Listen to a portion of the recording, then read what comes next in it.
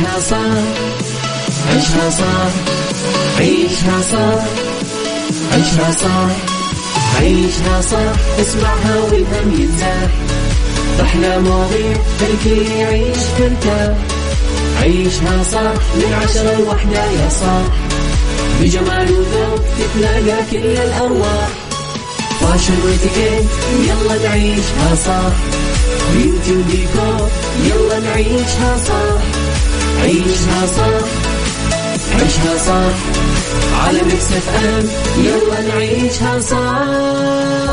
الآن عيشها صح على ميكس اف ام. ميكس اف ام هي كلها في الميكس، هي كلها في الميكس.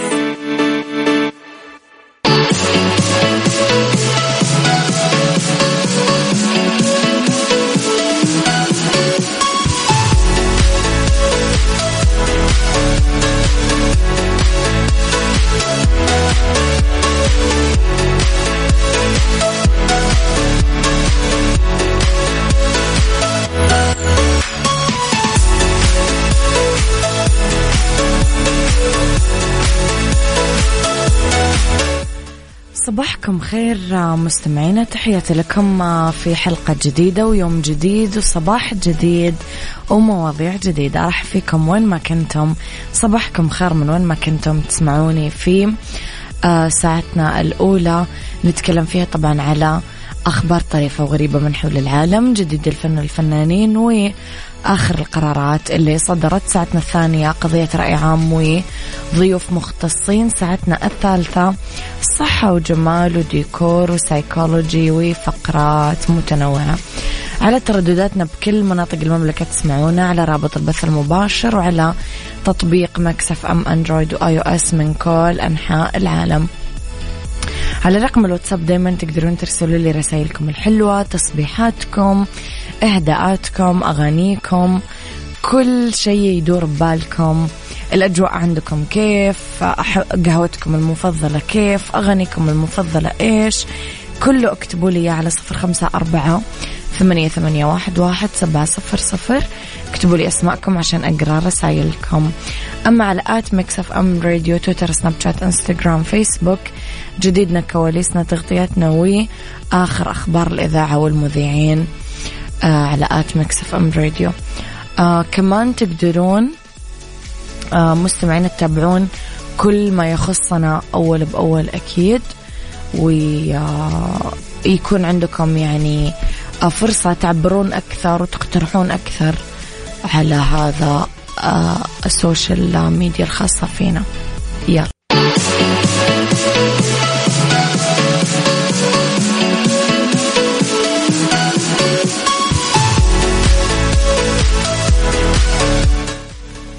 صباحكم خير مستمعينا، تحياتي لكم مرة كمان. ارسلوا لي تصبيحاتكم ورسائلكم الحلوة على 0548811700. لخبرنا الأول، وأطلق المعهد الملكي للفنون التقليدية اليوم برنامج التلمذة في الحرف التقليدية، والذي يعد الأول من نوعه على مستوى المملكة، ويشمل في مرحلته الأولى حرفتي النسيج التقليدي السدو والبناء التقليدي بالطين. ويهدف البرنامج إلى نقل المعرفة النظرية والخبرة العملية بأدق التفاصيل بمحاكاة كبار المحترفين، وبما يساهم في المحافظة على التراث الأصيل وإعادة إحياء الفنون التقليدية. يقدم برنامج التلمذة بالنسيج التقليدي السدو المعارف والمهارات من أساسيات الحرفة وتاريخها وأدواتها وموادها، مع التدريب العملي على النسيج والحياكة التقليدية مع كبار الحرفيين. أما برنامج تلمذة تقنيات البناء التقليدي بالطين يتضمن المعارف والمهارات المتعلقة بطراز العمارة التراثية بالمملكة وخواص مواد البناء ومعايير اختيارها، بالإضافة إلى تقنيات البناء التقليدي بالطين. حلو السدو، من أحلى الفنون.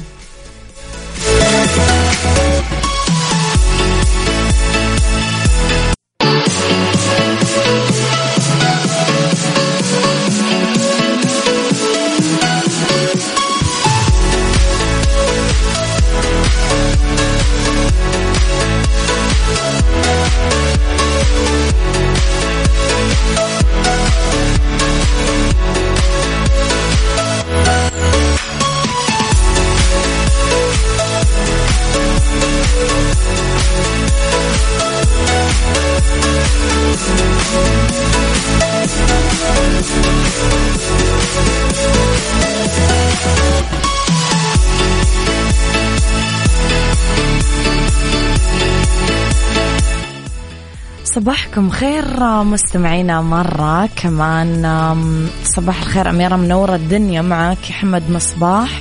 ممكن نسمع حسام حبيب؟ طبعا ممكن.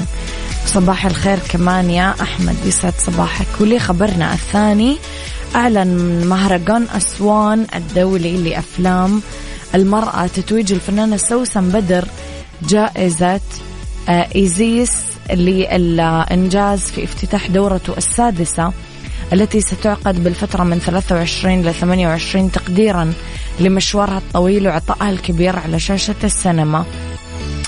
قالت السفيرة ميرفت تلاوي رئيس مجلس أمناء المهرجان أنه سوسن بدر تمثل نموذج رائع لإبداع المرأة المصرية على شاشة السينما، لأنه هي ممثلة موهوبة عندها قدر كبير من الوعي بقضايا المرأة والمجتمع، لذلك ما كان غريب عليها مشاركتها في أفلام تناقش بجرأة واستنارة قضايا المرأة من كل الطبقات الاجتماعية. أبرزها كان احكي شهرزاد، الأبواب المغلقة، الشوق، الصلز، أسرار البنات، 678، الفرح، ساعة ونص، دنيا، حب البنات. أكدت السفيرة ميرفت تلاوي أنه مثل ما تملك سوسن بدر موهبة كبيرة كممثلة، هي كمان تملك قبول عند الجمهور المصري والعربي اللي ملامحها المصرية جدا، لأنها وريثة شرعية لنساء الفراعنة المنحوتات على جدران مباني مصر القديمة. فعلا لو تشوفون ملامح سوسن بدر تحسوا أنها سيدة فرعونية حقيقية.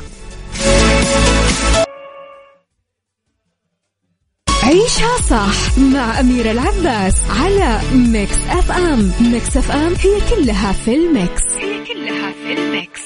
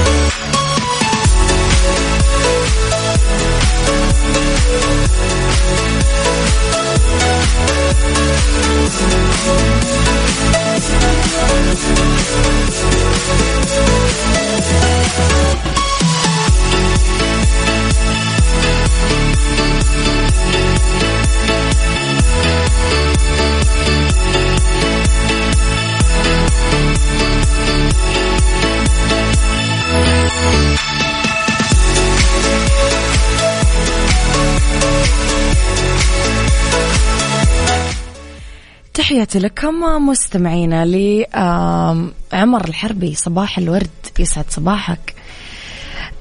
التقط مصور إيطالي مشهد فريد يصور في قرية اسمها تشنتوريب فوق تلال صقلية بجنوب إيطاليا، وكأنها رجل عملاق متمدد على الأرض بأرجل متباعدة وأيادي ممدودة. بعد ما اكتشف للمرة الأولى عبر برنامج جوجل إيرث تمدد مبانيها لرسم شكل إنسان، قرر أندريا بيري يستخدم طيارة بدون طيار اللي هي الدرون لالتقاط الشكل الفريد لمخطط القرية من السماء. قال المصور أنه كل اللي سمع عن المشهد اللي تبدو عليه قرية تشنتوريب من السماء شكك بحقيقة المعلومة وارتاب حول الشكل الغريب. وبعد ما تأكد بنفسه من المشهد الفريد للقرية من السماء، نشر أندريا الصور اللي التقطها بطائرة الدرون في السوشيال ميديا، وأيضا شاف كثار أنه هي ممكن تكون مصور استخدم صور يعني عملوها بفوتوشوب، بس بعد ما تأكدوا من خلال البحث عبر جوجل لصور الأرض اعتذروا له شخصيا وأعربوا عن دهشتهم من حقيقة شكل تكوين القرية فوق التلال.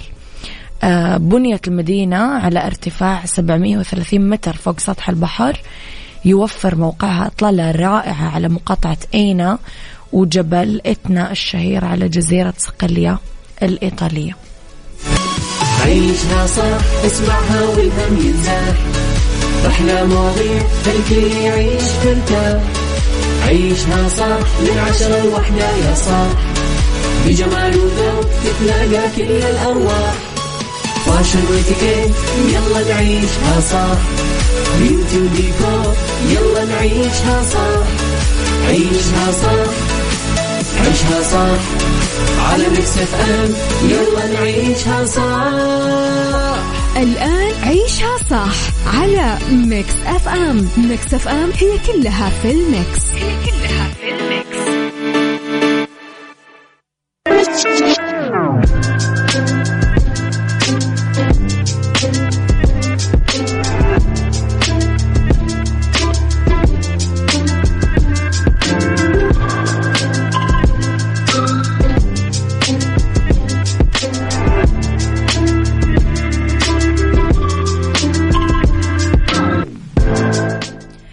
يا صباح الورد والهنا والسعادة والرضا والخير والمحبة والتوفيق والفلاح، تحياتي لكم مستمعينا وين ما كنتم، صباحكم خير من وين ما كنتم تسمعوني. أرحب فيكم في ساعتنا الثانية اللي اختلاف الرأي فيها لا يفسد إلا الود قضية، لولا اختلاف الأذواق طبعا لبارة السلع. توضع مواضيعنا على الطاولة بالعيوب، المزايا، السلبيات، الإيجابيات، السيئات، الحسنات، تكونون أنتم الحكم الأول والأخير بالموضوع. وبنهاية الحلقة نحاول أننا نصل لحل العقدة ولمربط الفرس. تقدير الذات، حب النفس، قوة كبيرة، طاقة لا متناهية، تعطي الإنسان قدرات خارقة إنه يجترح أفعال تشبه المستحيلات أحيانا. ويكفي إنه نمشي بهذه الحياة ونتحرك بين الناس راح يملانا شعور حقيقي إن الناس مرغوبين محبوبين، عندنا شخصيات حلوة يحبها أصحابنا زملائنا، في ناس تقرب لنا للاستمتاع بصحبتنا مو لأي شيء ثاني. لذلك انظر لإجابتك دعوة صاحبك على العشاء أو لفنجان قهوة إنه هذه تعبير عن تقديرك، مو لأنه هم ما لقيوا غيرك يعزمونه، لا، لأنه هم يحسون فعلا يعني إنه أنت تسليهم وتعطيهم أمان، تبسطهم، تفرحهم. هذا مو تجني على صاحبك بس، تجني على ذاتك وقيمتك، وظلم كبير يسقطك في فخ احتقار الذات فعلا. سؤالي لكم اليوم مستمعيني، هل تحسون بمحبة الناس لكم ولا تعتقدون أنه في ناس تحاول تستغلكم لمصالح شخصية؟ قولوا لي رأيكم على 0548811700. يلا عيشها صح مع أميرة العباس على ميكس اف ام. ميكس اف ام هي كلها في الميكس.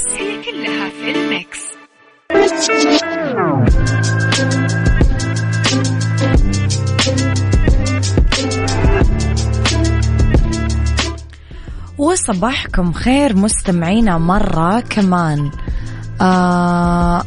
صباح الخير وديان، صباح الفل، صباح الخير دكتور غيث. بالنسبة للموضوع في بعض المواقف أحس في استغلال، ولكن أقول بالنهاية إحنا في هذه الدنيا على قد ما نعطي ناخذ مستقبلا، وأحاول أني أكون متزن وغير مفرط بزيادة لحد السذاجة. يعني تحياتي لك غيث. المقابل يا جماعة لا يعني حب النفس أو الذات لدرجة أنه الواحد يتورم وينتفخ يصير زي البلونة ويعتقد أنه مركز حياة الآخرين، وأنه هم ما يقدرون يعيشون بدوننا أو بدون تواجدنا بحياتهم. بس كمان يظهرنا شخص فوقي يحتقر الآخرين، ما يعطيهم أهمية يستحقونها. ما في أحد رح يموت إذا يعني ما نوجد بحياة الآخر، والحياة بتمشي يعني فينا وبغيرنا، فليش ما نخليها تمضي بيسر وبأقل قدر من التعقيدات والعقد والأوهام المميتة؟ إحنا محاطين في هذه الحياة بمئات أو آلاف الأشخاص، بعضهم كثير قريب، أصحاب، عيلة، أحبة، شركاء، زملاء عمل.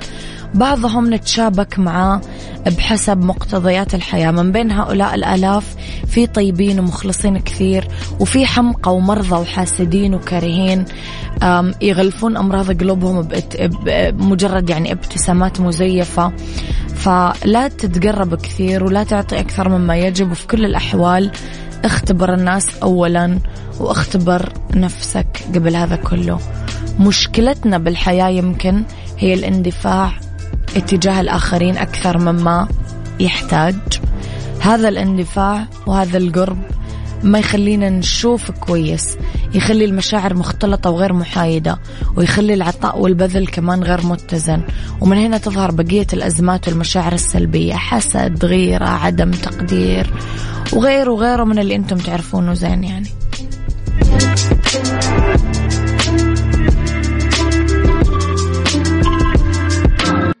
بالدنيا صحتك ضمن عيشها صح برعاية مجموعة أندلسية العربية للخدمات الطبية على ميكس اف ام.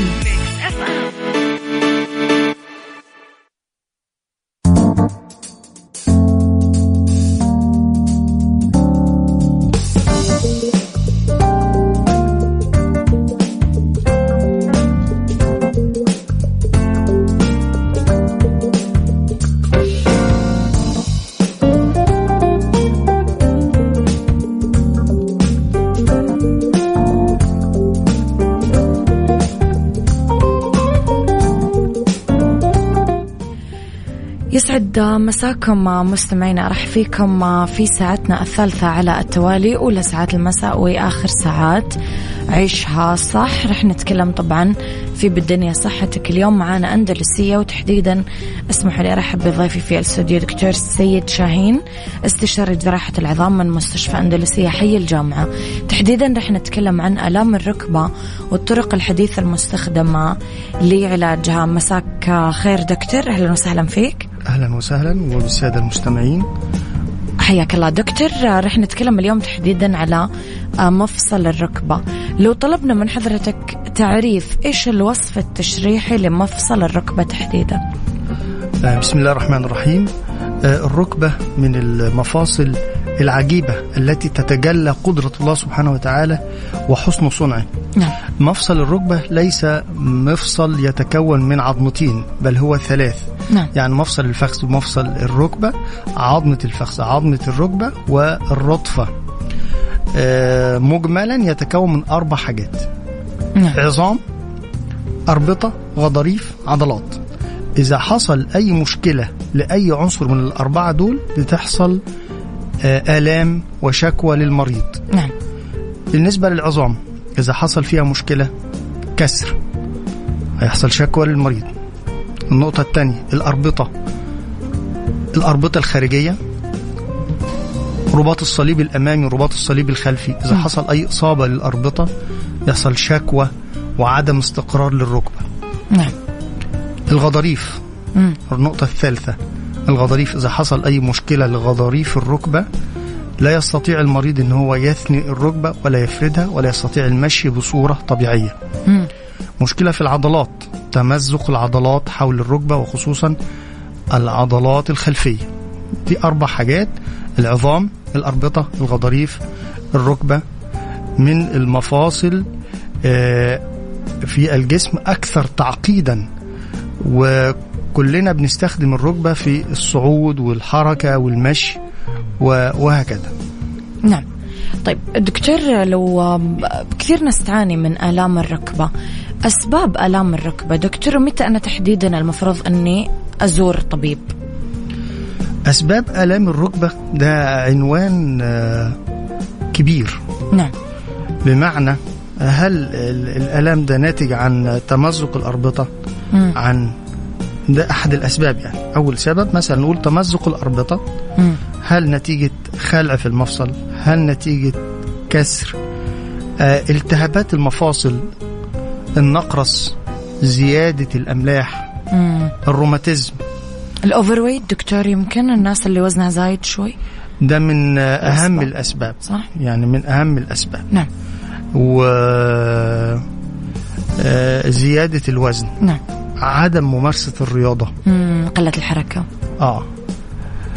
متى دكتور أنا المفروض أزور طبيب؟ ده سؤال مهم جدا. نعم. إذا كانت الشكوى الركبة غير ثابتة ومتصلبة، بمعنى غير ثابتة يعني مستقرة، أو بالمعنى الدارج بتفلت منه، أو ما يتحكم فيها وهو ماشي ممكن تفلت منه يقع، أو هو بيجري بيقع، ده تكون غالبا مصاحبة بإصابة، وخصوصا في سن الشباب إصابات الملاعب، ده لازم يذهب إلى عيادة طبيب العظام. نعم. وجود تورم ملحوظ في الركبة، عدم القدرة على مد الركبة أو تنيها، وجود تشوه واضح في الركبة. يعني إيه تشوه؟ يعني اعوجاج في الركبة، اعوجاج في الساق، اعوجاج داخلي، انحراف داخلي، وهكذا. وجود ألم شديد في الركبة لا يستجيب بأي أدوية، فلازم نعرف السبب، وعليه يتوجه لطبيب العظام. نعم. إذا كان طفل وبيشتكي، ولازم يحتاج لعمل فحوصات، عمل أشعة، فحص، لكي نصل إلى السبب. نعم. دكتور، بمناسبة ذكرك للطفل، هل ألم الركبة أو الأمراض والأعراض اللي بتصيبها مرتبطة بفئة عمرية معينة؟ ده سؤال مهم جدا. لو احنا قدرنا نقسم مثلا نسبة سن الطفولة، نعم، لغاية 15 سنة، ثم سن الشباب من 15 ل 40، ثم بعد 40 كل فئة من الفئات العمرية لها أمراض معينة شائعة. نعم. إذا بدأنا بالأطفال لغاية 15 سنة، نعم، الآلام ديت ممكن تكون حاجة عادية جدا، آلام نتيجة النمو، أو آلام روماتيزمية، أو آلام في مفصل الفخذ، أو ضعف عام نتيجة نقص كالسيوم، نقص فيتامين د، عدم التعرض للشمس. فلازم الحاجات دي نوصل لها ازاي؟ بالفحوصات والمختبر والأشعة. نعم. ثم ننتقل إلى مرحلة الشباب، ودي مرحلة مهمة جدا تظهر فيها إصابات الملاعب. نعم. بيظهر إصابة الرباط الصليبي، إصابة الغضاريف، إصابة الأربطة، وديت بنقدر يعني نشخصها. دي الموست كومن، أكثر شيوعا سنة الشباب يحصل دايما الغضاريف والأربطة الصليبي، وأي كسور لا قدر الله، إصابات في الأوتار. فديت لها فئة معينة. آخر فئة اللي هي فوق 40 بتظهر الأكثر شيوعا خشونة الركبة والاحتكاك. هذا موضوع منفصل حنرجع له بعد شوي دكتور، أنا وياك رح نطلع بريك قصير ونرجع نكمل حوارنا مرة أخرى.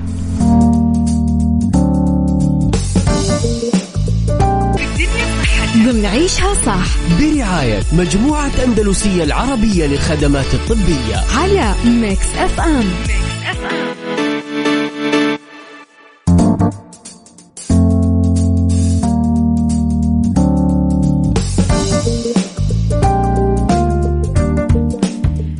تحياتي لكم مستمعينا مرة جديدة في استكمالنا الحديث عن مفصل الركبة وألامه. وصلنا دكتور لموضوع خشونة الركبة.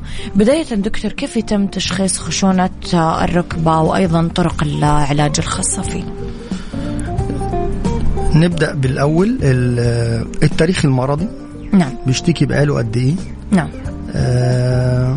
الأعراض، ألام وصوت طرقعة في الركبة أو فرقعة.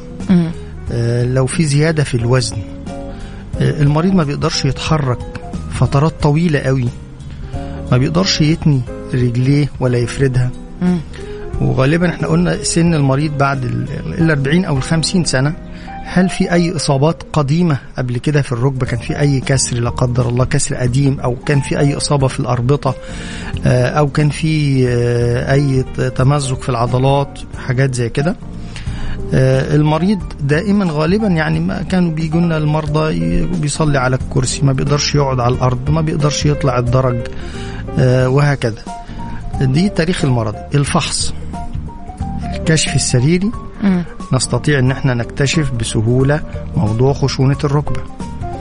المرحلة الثالثة الأشعة الإكسرية العادية بوضع معين. الأشعة العادية تقدر تحدد الخشونة الركبة. يعني في بعض الحالات ممكن نحتاج للرنين، لكن الأصل ان احنا نعمل الأشعة العادية. نعم. وطرق العلاج دكتور؟ طرق العلاج لو اتشخصت المشكلة أنها خشونة ركبة، كيف طرق العلاج تكون؟ بالمرحلة طرق العلاج بتعتمد على درجات الخشونة. نعم. هل هي درجة بنقسم الخشونة إلى 4 درجات. نعم. الدرجة الأولى والدرجة الثانية غالبا ما بتستجيب بالعلاج، العلاج الدوائي والعلاج الطبيعي. نعم.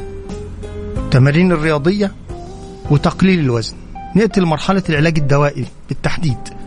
العلاج الدوائي اللي هو الأدوية المضادة للالتهابات وأدوية للخشونة اللي هي بتعيد بناء الغضاريف، وإن كانت يعني فيها كلام كنتائج لها يعني معينة، لكن بعض الحالات بتستجيب. تقليل الوزن، ممارسة الرياضة، يعني هو عنده خشونة هل يستطيع أن يمارس رياضة المشي. تقوية العضلات عند علاج طبيعي. بعض المرضى يجي يقول أنا بعمل رياضة بتعب. أنت تمارس الرياضة، لابد أن تمارس الرياضة بذكاء. نعم. بمعنى أنك أنت لما تعمل تمرين وتتعب من هذا التمرين لا تكمله وتشوف تمرين تاني تستطيع أنك تقوي العضلات بدون أي مجهود زيادة عليها. الوزن مهم جدا، لازم تصل إلى الوزن الصحي المثالي لطولك. العلاج الطبيعي تستطيع أنك تعمله عند دكتور علاج طبيعي، أو أنك أنت تعمله بتمارين عادية في البيت، تاني وفرد واستطالة وشد حاجات خفيفة. المشي لا يمنع من الخشونة، بالعكس ممكن يتحسن. نعم. والمشي إذا وصلت المشي ولقيت إن في ألم خلاص توقف عن المشي. احنا كده بنتكلم في درجة الخشونة الأولى والثانية. درجة الخشونة الثالثة ديت المرحلة الرمادي زي ما احنا بنقول يعني. دي ممكن بعض الحالات إذا لم تستجب بالعلاج الدوائي ولا بالعلاج الطبيعي ممكن نأتي إلى مرحلة الإبر الزيتية. نعم. أو إبر البلازما. نعم. إيه يعني إيه الإبر الزيتية وإيه إبر البلازما؟ الإبر الزيتية اللي هي مادة زيتية تعوض المادة الزيتية اللي قلت أو تقلل الاحتكاك. نعم. والبلازما ديت برضو من الحاجات الحديثة و بتنفصل من دم الإنسان نأخذ المادة البلازما ديت وبنحقنها في الركبة، والنتائج إن شاء الله تكون مرضية يعني. نعم. رح نطلع أنا وياك دكتور بريك كمان ونرجع نكمل حوارنا مرة أخرى. بالدنيا صحتك ضمن عيشها صح برعاية مجموعة أندلسية العربية للخدمات الطبية على ميكس اف ام.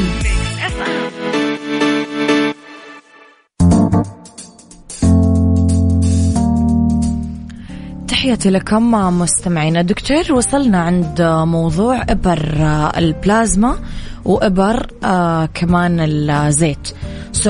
إيش النتائج حقتها؟ أكيد بيسألوا الكيسز اللي يجوكم هذا السؤال.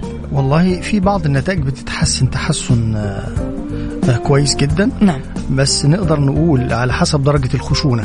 في بعض الحالات ممكن تتحسن لمدة سنة، في بعض الحالات ممكن تتحسن 6 شهور، في بعض الحالات أقل من ذلك. بتعتمد على درجة الخشونة قد إيه. لو درجة أولى أو تانية أو تالتة ممكن تحسن كويس، لكن ليس لها أي أضرار. بمعنى أن البلازما بتتاخد من دم الإنسان أو الزيت مادة زيتية ملهمش أي أضرار. إذا المريض خدهم لن يضر. نعم.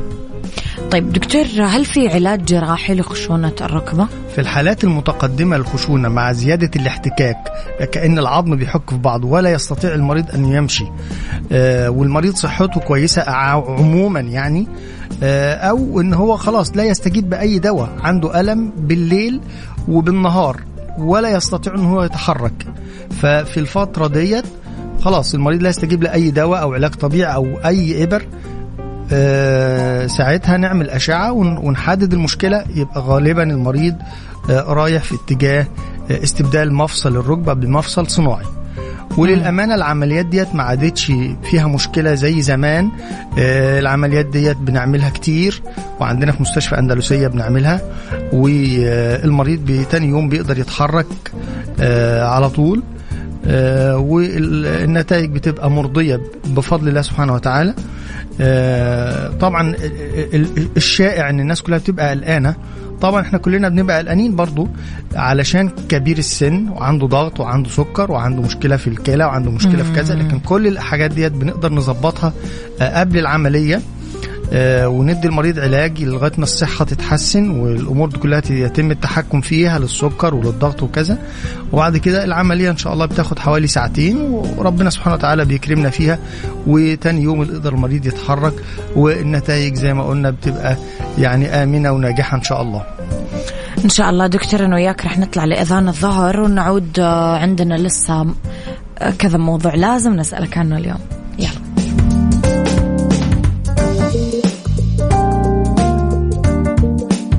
بالدنيا صحتك ضمن عيشها صح برعاية مجموعة أندلسية العربية للخدمات الطبية على ميكس اف ام.